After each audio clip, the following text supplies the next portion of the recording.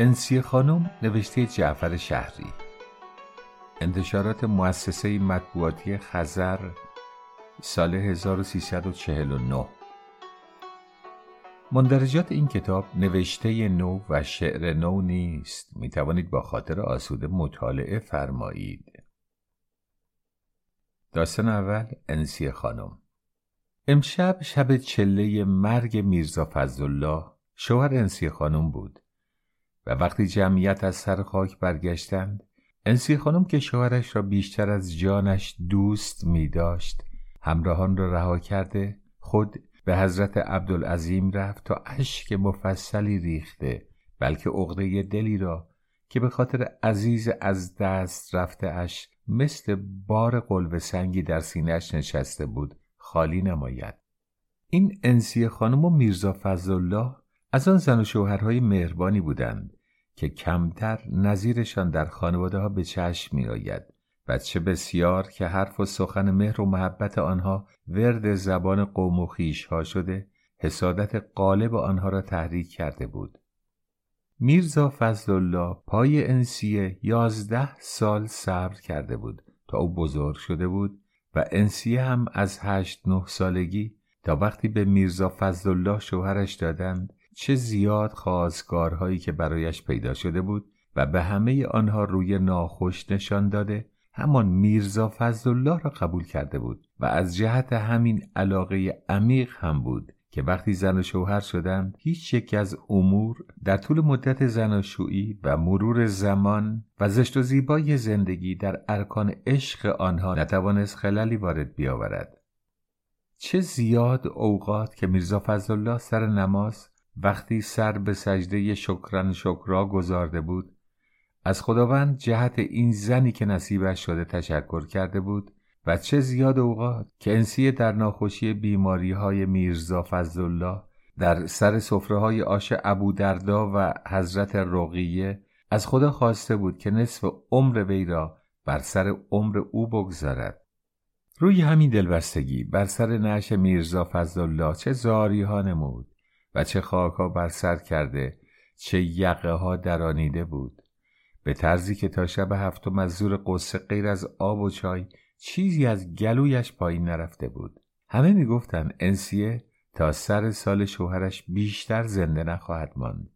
و زن و شوهرهای مهربان همدیگر را صدا میزنند، یعنی بعد از هم تا سر سال زنده نمیمانند و با زبانگیری هایی هم که در اوقات مختلف که به سرسلامتیش می آمدن خودش کرده بود این نظریه را تأیید نموده بود، مخصوصا هم که در این روزها خود را از هر نعمت و راحت محروم کرده، با تمام دوستان و خویشان و اقارب هم قطع مراوده نموده، حرف و تسلای هیچ کس ثمر بخشش نمی گردید و شب و روز گوشه ای را بیت الاحزان ساخته، زانوی غم به بغل گرفته اشک ریخته بود. میرزا فضلالله سالی نداشت که انسیه را تنها گذاشت و هنوز پا به 40 سالگی و مرحله بعد از جوانی نگذاشته بود که صورت در نقاب خاک کشید و سبب مرگش هم این شده بود که روزی نهار را در سر 4 سو کوچک دکان علی نقی دیزی پز دیزی خورده بود و پیه و چربی های زیاد آبگوشت حالش را به هم زده. بعد از 1 ساعت شکمش به قار و قور و پیچ و درد افتاده. 7-10 دست کار کرده بود و تا به خانه رفته شب را به صبح و خود را به حکیم و دوا رسانیده بود. سایه عزرائیل به طرفش افتاده بود و هنوز قوری اول دوای نعنای دم کرده به دومی نرسیده بود که اسهالش اسهال خونی شده، قی و استفراغ هم به او اضافه گردیده. صدای لا اله الا الله اذانگوهای ظهر بلند نشده بود که جان به جان آفرین تسلیم کرده بود.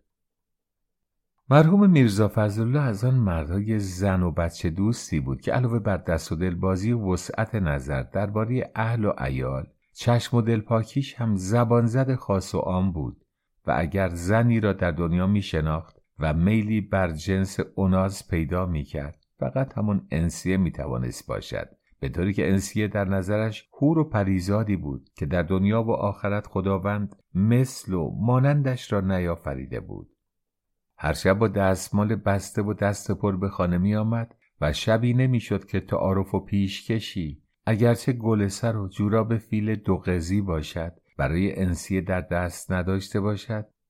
و روزی نمی شد که پا از خانه بیرون بگذارد و از انسیه نخواهد که چیزی از او خواهش نماید. از وقتی پا به خانه می گذاشت دقیقه ای نمی شد که از انسیه منفک شده باشد و از لحظه ورود مثل گربه‌ای که بچه‌ای گم کرده‌اش را پیدا کرده باشد انسیه را می بوسید و می لیسید و به سینه می چسبانید تا وقتی که پا از خانه بیرون می گذاشت و در خواب و بیداری دقیقه ای نمی شد که رو از طرف انسیه کنار داشته باشد. مثل همه زن و شوهرهای خوشبخت از اول بستر و بالینشان یکی بود و در تمام طول 15 سال زندگی هنوز یک دفعه نشده بود گفتگویی میان آنها رخ داده یا نقار و کدورتی پیدا کرده باشند که از این رو هم انیسه از زنهای سفیدبخت بود که هیچ روز حمام تو آبیش ترک نشده، بیشتر اوقات سرخوشکن حمامش به سرش بسته بود و قطیفه آب کشیدهش به لنگه در اتاقش آویخته بود. چه زیاد وقتها که محبت میرزا فضلالله جوشیده بود و مثل آنکه قلبش مرگ زود رسش را به وی خبر داده باشد خواسته بود مال و اموالش را به اسم انسیه نماید تا پس از مردن او گرفتار دردسر انحصار وراثت و عیاب و ذهاب نظمیه و عدلیه و برخورد با محرم و نامحرم و کس و ناکس و تمنای وراث متفرقه نشده باشد. انسیه قبول نکرده، با اشک چشم و گفتن این جملات که خدا همچی روزی رو برام نیاره تا میراثخور تو شده باشم، خدا یک روز عمر تو رو 1000 سال بکنه تا سایت بالا سر بچه‌هات باشه، الهی خیر مال تو خودت ببینی و زهر هلاهل بخوره اون کسی که بعد از تو بخواد مال تو رو خورده باشه. و از این حرفا از قبول پیشنهاد او خودداری کرده بود، اما تا میرزا فضلالله را هم دلخور نکرده باشد هر دفعه مقداری از منقول و غیر منقول او را از او کاغذ گرفته بود. روزی که میرزا فضلالله مرد انسیه هنوز خیلی جوان بود و با خوشگذرانی هایی هم که در خانه شوهر کرده بود، شاید از 15 سال پیش هم که عروسش کرده بودند بهتر و زیباتر و با چند پرده گوشتی هم که در لابلای گوشتهایش پیچیده بود مرد پسندتر و خواستنی‌تر شده بود، اگرچه از اول هم با اینکه لاغرتر از حالایش بود و یکی دو مهر آبله هم پیشانی صاف کوتاهش را بوسه داده بود، همان سیمای نمکین و دو چشم درشت تاریک خواب و بیدار و ابروهای پررنگ کشیده‌اش که تا گوشه چشمهایش دویده بود او را مطلوب هر بیگانه و آشنا ساخته بود. باری مرگ ناگهانی میرزا فضلالله برای او که شوهرش را چون جان شیرین دوست می داشت و مثل خدای بالای سر وی را می پرستید و همیشه مثل زنی که درباره بچه یک دانش فکر می کند جانش برای او کف دستش بود، فاجعه‌ای بود که به این آسانی ها نمی توانست آن را فراموش نماید و به همین مناسبت هم بود که در همین اندک زمان تأثیر مرگ شوهر در وجناتش نمودار گردیده، هر گونه شور و نشاط و دل و دماغ را از او سلب کرده، آثار شوهر مردگی در وجناتش کاملا مشهود گردیده بود. این بود تا آنکه شب چله رسید و وقتی کارهای روزه و فاتحه و تقسیم میوه و شیرینی میان فقرا در امامزاده عبدالله به پایان رسید و ملاحظه نمود آنطور که میخواسته است نگذاشتند بر سر نعش شوهرش گیز کنده، صورت خراشیده، خود را هلاک و کشته مرده نماید، تصمیم گرفت تا در حالی که جمعیت سرگرم مراجعت و جمع کردن دست و پا و بستن اسباب و اساسیه می باشند خود را از میان آنها کنار کشیده به حضرت عبدالعظیم برساند و جوری که دلش می خواهد دق دل 40 روزه محرومیت از عزیزش را خالی نماید. این تصمیم بود که او را به راه انداخت و همین وقت بود که واقعا هم خود را تنها و بیکس احساس نمود، مخصوصا وقتی یاد زیارت‌های پیشش که هر وقت با میرزا فضلالله می آمد افتاد که چگونه سایه سرش همراهش بود و به زمین و زمان فخر می فروخت و اکنون جز شوهر مرده بی عزتی نمی باشد که خاک بیوه‌زنی به سر و رویش نشسته است بیشتر آتش به جانش می افتاد و مگر تنها چیزی که باعث تسلایش می گردید آن بود که وقتی به حرم برسد از باب الحوائج بخواهد تا شفاعت کرده خداوند صبری به وی عنایت کرده بتواند آن مصیبت بزرگ را تحمل نماید، تا آنکه به حرم رسید و چشمش به مرقد افتاد و دیوانوار خود را به زری چسبانید. آنجا بهترین جایی بود که میتوانست آنچه در دل دارد به زبان آورده مو به مو شکایت روزگار قدار را برابر حضرت گذارده تمنیات خود را درخواست نماید و از این رو چه گریه ها سر داد و چه سینه ها کوبید و چه لطمه ها بر صورت زد و چه درد دلها از اینکه در جوانی خاک بی کسی به سر خودش و خاک یتیمی بر سر بچه هایش شده است با حضرت کرد. اما در اینجا هم کاری از پیش نتوانست ببرد و هرچه بیشتر زار زد و شیون کرد و گفت و شنود نمود، بغضی که مثل کهنه خشک در گلویش نشسته بود زیادتر آزارش داد و بیشتر به خفقانش کشید.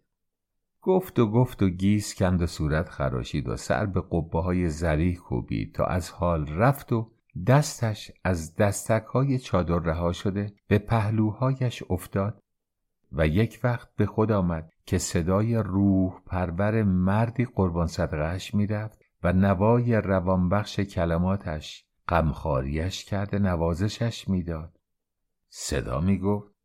تصدق اشکایی بهتر از مرواریدش برود محسن، که اینطور آنها را مفت و مسلم به زمین نریخته باشد و الهی درد و بلایش به جان محسن بریزد که این همه درد دل نداشته باشد.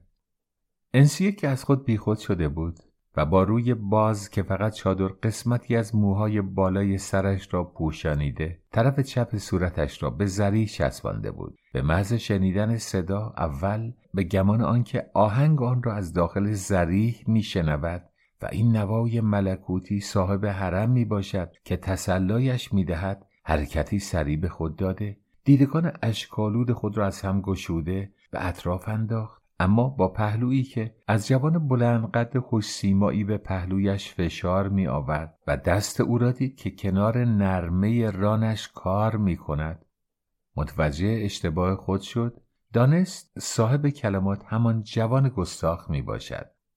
ابتدا با عصبانیت و تعصب اینکه چگونه جوانی مزلف تا این حد به خود جرأت داده توانسته در چنان مکان شریف و برابر چنین بزرگواری این گونه بی‌ادبی ها کرده تا این اندازه جسارت داشته باشد، سراپا خشم و خشونت گردیده تصمیم گرفت با بدترین عکس‌العمل ها مقابله اش نماید. اما با حالتی که بر خودش معلوم نشد در مشاهده جوان که بعد از میرزا فضلالله هنوز مردی را با آن دقت به نظر خریدار نگاه نکرده بود چه اثری مترتب بود که ناگهان آتش غضبش را فرو نشاند، عقلش چنان حکم نمود تا رو را از او برگرداند فقط به دشنام و قر بپردازد. تن لش، ای بی غیرت، حرم و غیر حرم هم نمیتونن سرشون بشه. ببین نرخر جوزلیش غلطای زیادی میکنه.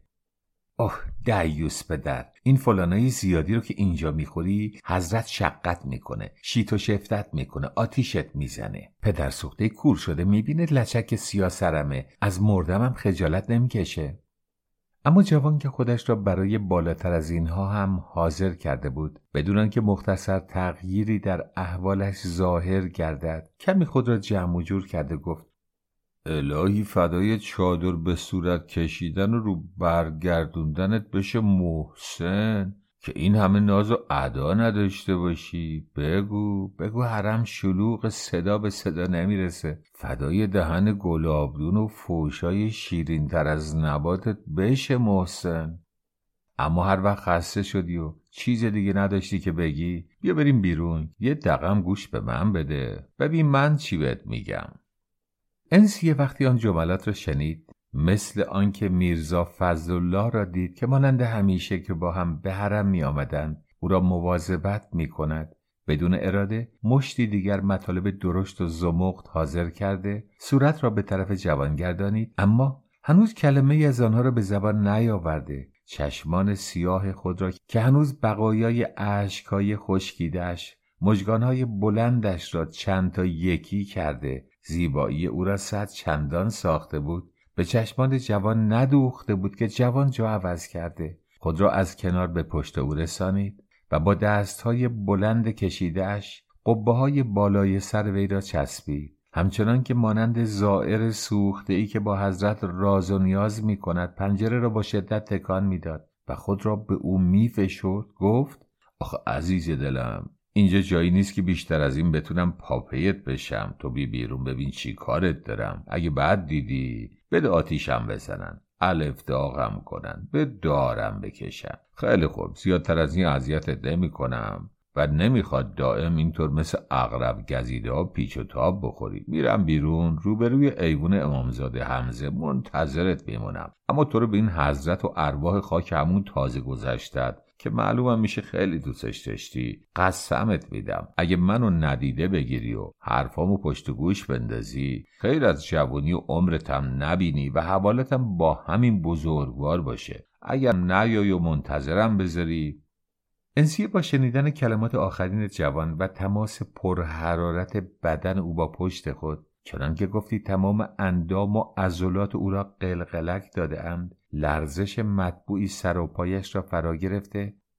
ابتدا برای رهایی از چنگال نفس اماره چندین لعنت بر شیطان فرستاده، خود را جمع و جور و حواس را متمرکز نمود و سپس با دگرگونی تمام که نمیدانست در این مبارزه تا چه حد پیروزی خواهد داشت، با عزمی متزلزل و احوالی منقلب که از طرفی آهنگ بم و نوازشگر کلمات جوان چون موسیقی خوشاهنگی قلب و روحش را نوازش میداد و از سویی با بلا جواب گذاردن جسارت‌ها و اساءه ادب‌های وی خود را تحقیر می‌نمود، با تصمیمی آنی که حتما باید حق پسرک گستاخ را کف دستش گذارده به او بفهماند که مسجد جای بینماز و این از آن زنهایی که او خیال می‌کرده است نمی باشد، با عجله چادر را بر سر مرتب کرده خود را از میان جمعیت کنار کشیده با این جملات خود را به کفشداری رسانید: بله، الان میرم کاری به سرش میارم کارستون تا دفعه دیگه آدم خودشو بشناسه، بدونه با کی طرفه و هر فلان دست نقاشی که هر جا دلش خواست نتونه بخوره. و مگه وانستاده باشه که اگه گیرش بیارم صورت و سکه یه پولش میکنم، تیکه تیکش میکنم، پدر جاکششو دم چشش میارم، ننه پتیارشو به عزاش میشونم. راستی چه دور زمانه‌ای شده، مردمم دیگه پاک حیا رو خوردن و آبرو رو قی کردن، از خدا و امامم شرم نمی کنن. ولد و زنا رو چه بدونی؟ اگه منش نمی کردی تو همون کنار زری تو نکمم پایین می کشید. توف برود بیاد جوون. من که والله تا تنبون به پام کرده بودم همچی چیزی ندیده بودم. پدر گور بگوری نمیدونم میخه طویله تو شلوارش گذاشته بود یا دستهونگ برنجی که چیزی نمونده بود از روی 10 تا چادر پیرن و شلوار پسم و به پیشم برسونه. الهی بیساب موندت رو تخته مرده شورخونه بیفته جوون، که این همه بی حیا و پررو نباشی. آدم شاخ در میاره. مردم اینجور جاها شکرپنیر و خرما خیراتشون میکنن، این جزه جیگر زدم خیر و خیرات واسه مرده هاش آورده بود. اکه صورت تو حاجی خان مرده شور دست بکشه جوون، اکه بی حیا و آبرو آدم. رفتم که پدر مادر قهبشو در بیارم، خیال کرده منم آبجیش بودم، هنوز زمین سفت فلان نکرده شتکش کنه. بیچاره شوهرکم هنوز آب کفنش خوش نشده، ببین چه بی سر و پاها واسه زنش دندون تیز میکنن. خداوند خودت شاهد برحقی که من واسه چی به شاه عبدالعظیم اومدم و الانشم واسه چی طرف پسره میرم. والله مثل اینکه فضلالله رو میبینم از تو گور در اومده، جلوم زانو زده، داره بهم التماس میکنه. چقدر خدا بیامرز روم حسود بود و از هر محرم و نامحرم قایمم میکرد. یه دفعه برادرش سرزده اومد، طوفون نوح سرش آورد که چرا یا الله نگفته تا من رومو بپوشونم. اما فضلالله جون تو اینجا نیستی، خدات اینجاست، خاطرت جمع باشه. حرفی که زنده بودی بهت زدم حالم همونه و 100 سال دیگه‌ش هم باشه پیش من دلدار یکی، خدا یکی، یار یکی و نازن باشم و سر سفرت به حرومی نشسته باشم، اگه تا نفسم میاد و میره بذارم مردی نگاه چپ به ناموست بکنه و غیر تو مردی رو داخل آدم حساب بکنم؟ منو انسیه میگن نه بلگ چغندر. حالا ببین چجوری حقشو کف دستش میذارم و وفا به بقای زن و شوهری رو بهت نشون میدم که خودت حظ بکنی. آره فضلالله جون، راحت بگیر و بخواب و دستتم واسه من از گور بیرون نیومده باشه که من همون یا علی که باهات گفتم یا عمرش نمیکنم. و زن اگه زن باشه مرده و زنده شوهر واسش فرق نمیکنه و تنت هم زیر لحد نمیخواد تکون بخوره که بعد تو اسرائیل بتونه تو صورت من نگاه بکنه و مرده شور بتونه به تنم دست بکشه. سپس در حالی که هر دم به التهابش افزوده شتابش در گوشمالی جوان زیادتر میگردید، با تصمیماتی حادتر که خدام را خبر کرده به زیر چوب و چماق آنهایش اندازد و مردم را سرش ریخته جریان را بگوید تا آنکه تکه تکه اش کنند و خودش با چنگ و دندان ریز ریزش نماید. کفشایش را گرفته به نوک پنجه هایش انداخت و بدون آنکه معطل بالا کشیدن بند پشت پاشنه شود صحن امامزاده را چند قدم یکی کرد و خود را به جوان رسانید. اما به محض اینکه چشمش به اندام موزون و قیافه سربزیر محزون او افتاد که با نگاه‌های ملتمس خود چشم به راه وی دوخته با یک دنیا میل و تمنا در انتظارش ایستاده پا به پا می کند، دچار چنان تغییر حالتی کردید که ناگهان از بداندیشی خیش چندین ناسزا به خود داده گفت: زنی که منع پسره رو میکنه که تو حرم حضرت همچین و همچین میکنه، اون وقت خودش 100 پله از اون بدتر و میخواد زوار حضرت و این بلاها رو سرش بیاره. مردم در راه این بزرگوار سر جون نثار میکنن. من از 2 قدم دنبال پسر رفتن دارم مضایقه میکنم. کر بودم، چجور به حضرت قسمم داد و چه عجز و ولوله‌ای کرد که اگه چشم براش بذارم. یعنی گفت برم این اذیت‌ها رو بهش بکنم؟ یعنی تفلک دهنش سوخت که گفت دوست دارم؟ حالا تو رفتی که ببینی چی کارت داره که قصاص قبل از جنایت میکنی؟ از کجا معلوم که کار واجبی باهات نداشته باشه و همین پیک استجابت دعاهات نباشه و سر رات اومده باشه؟ هنوز بیش از نیم ساعت از ملاقات آنها نگذشته بود که داخل اتاق دربسته اخترشاه عبدالعظیمی، در حالی که چون تخته‌ای به زیر بدن جوان میخکوب شده بود، با التماس توأم به 1000 پیچ و تاب و کرشمه که دستهایش را به دور گردن و پاهایش را به کمر او قلاب کرده بود میگفت: پیشمرگت بشم، یه خورده زودتر رام بنداز، شب چله شوهرمه، باید خودمو به شهر برسونم.